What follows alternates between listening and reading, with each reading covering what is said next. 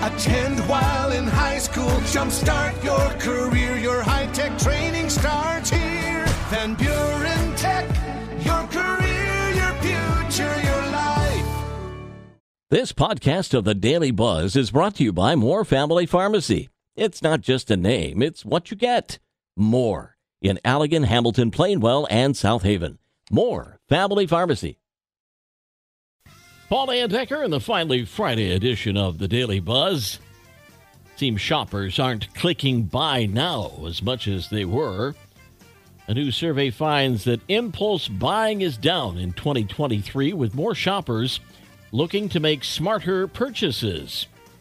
According to the survey, the average respondent made 6 impulse buys a month, down from 12 a month in 2022 and 2021, and 9 per month in 2020. And we're spending less on those impulse purchases.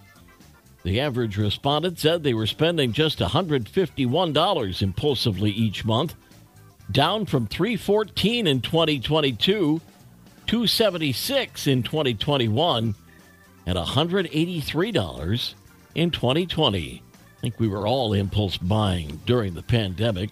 Bread makers, pizza ovens, etc. And they've been on the shelf ever since. Parents get on their kids about spending too much time on their phones.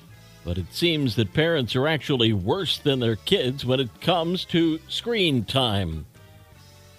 Word out that 60% of parents admit they spend more time on their phones than their kids do. That means they spend more time on their phones than with their kids. Survey found that on average, parents spend nearly 5 hours a day on electronic devices and less than 4 hours on meaningful activities with their youngsters. 69% of parents polled said their kids spend 3 or more hours a day on their devices. We'll turn the page in 60 seconds. The Daily Buzz. Daily Buzz Part 2, Subway is giving one lucky fan free sandwiches for life if they commit to legally changing their first name to Subway. If this is something you're willing to do, you can sign up for a chance to win at subwaynamechange.com starting August 1st. Oh, and by the way, they'll also pay $750 to cover the cost of changing your name. Oh, there's a knucklehead out there that'll do it. You watch. Looks like everybody's got Barbie fever, and now you could also get a Barbie virus. The online security company McAfee says it's tracked at least 100 new cases of malware using Barbie as part of the file name or a picture to lure thirsty fans with bogus offers or Barbie-related swag. Nothing new. Cyber scammers are always piggybacking the newest cultural phenomenon in an attempt to take vulnerable fans for a ride. Do you have or did you have a meaningful job? Website Stacker has just compiled a list of the top jobs. Here are top 10. Rehabilitation counselors, anesthesiologists, psychiatrists, chiropractors, radiation therapists, education administrators, directors of religious activities and education, surgeons, English language and literature teachers. And top job? Clergy. Yeah, it's pretty meaningful. 2 knucklehead stories, first out of China, where a 19-year-old screamed so much at a rock concert that he suffered a ruptured and collapsed lung.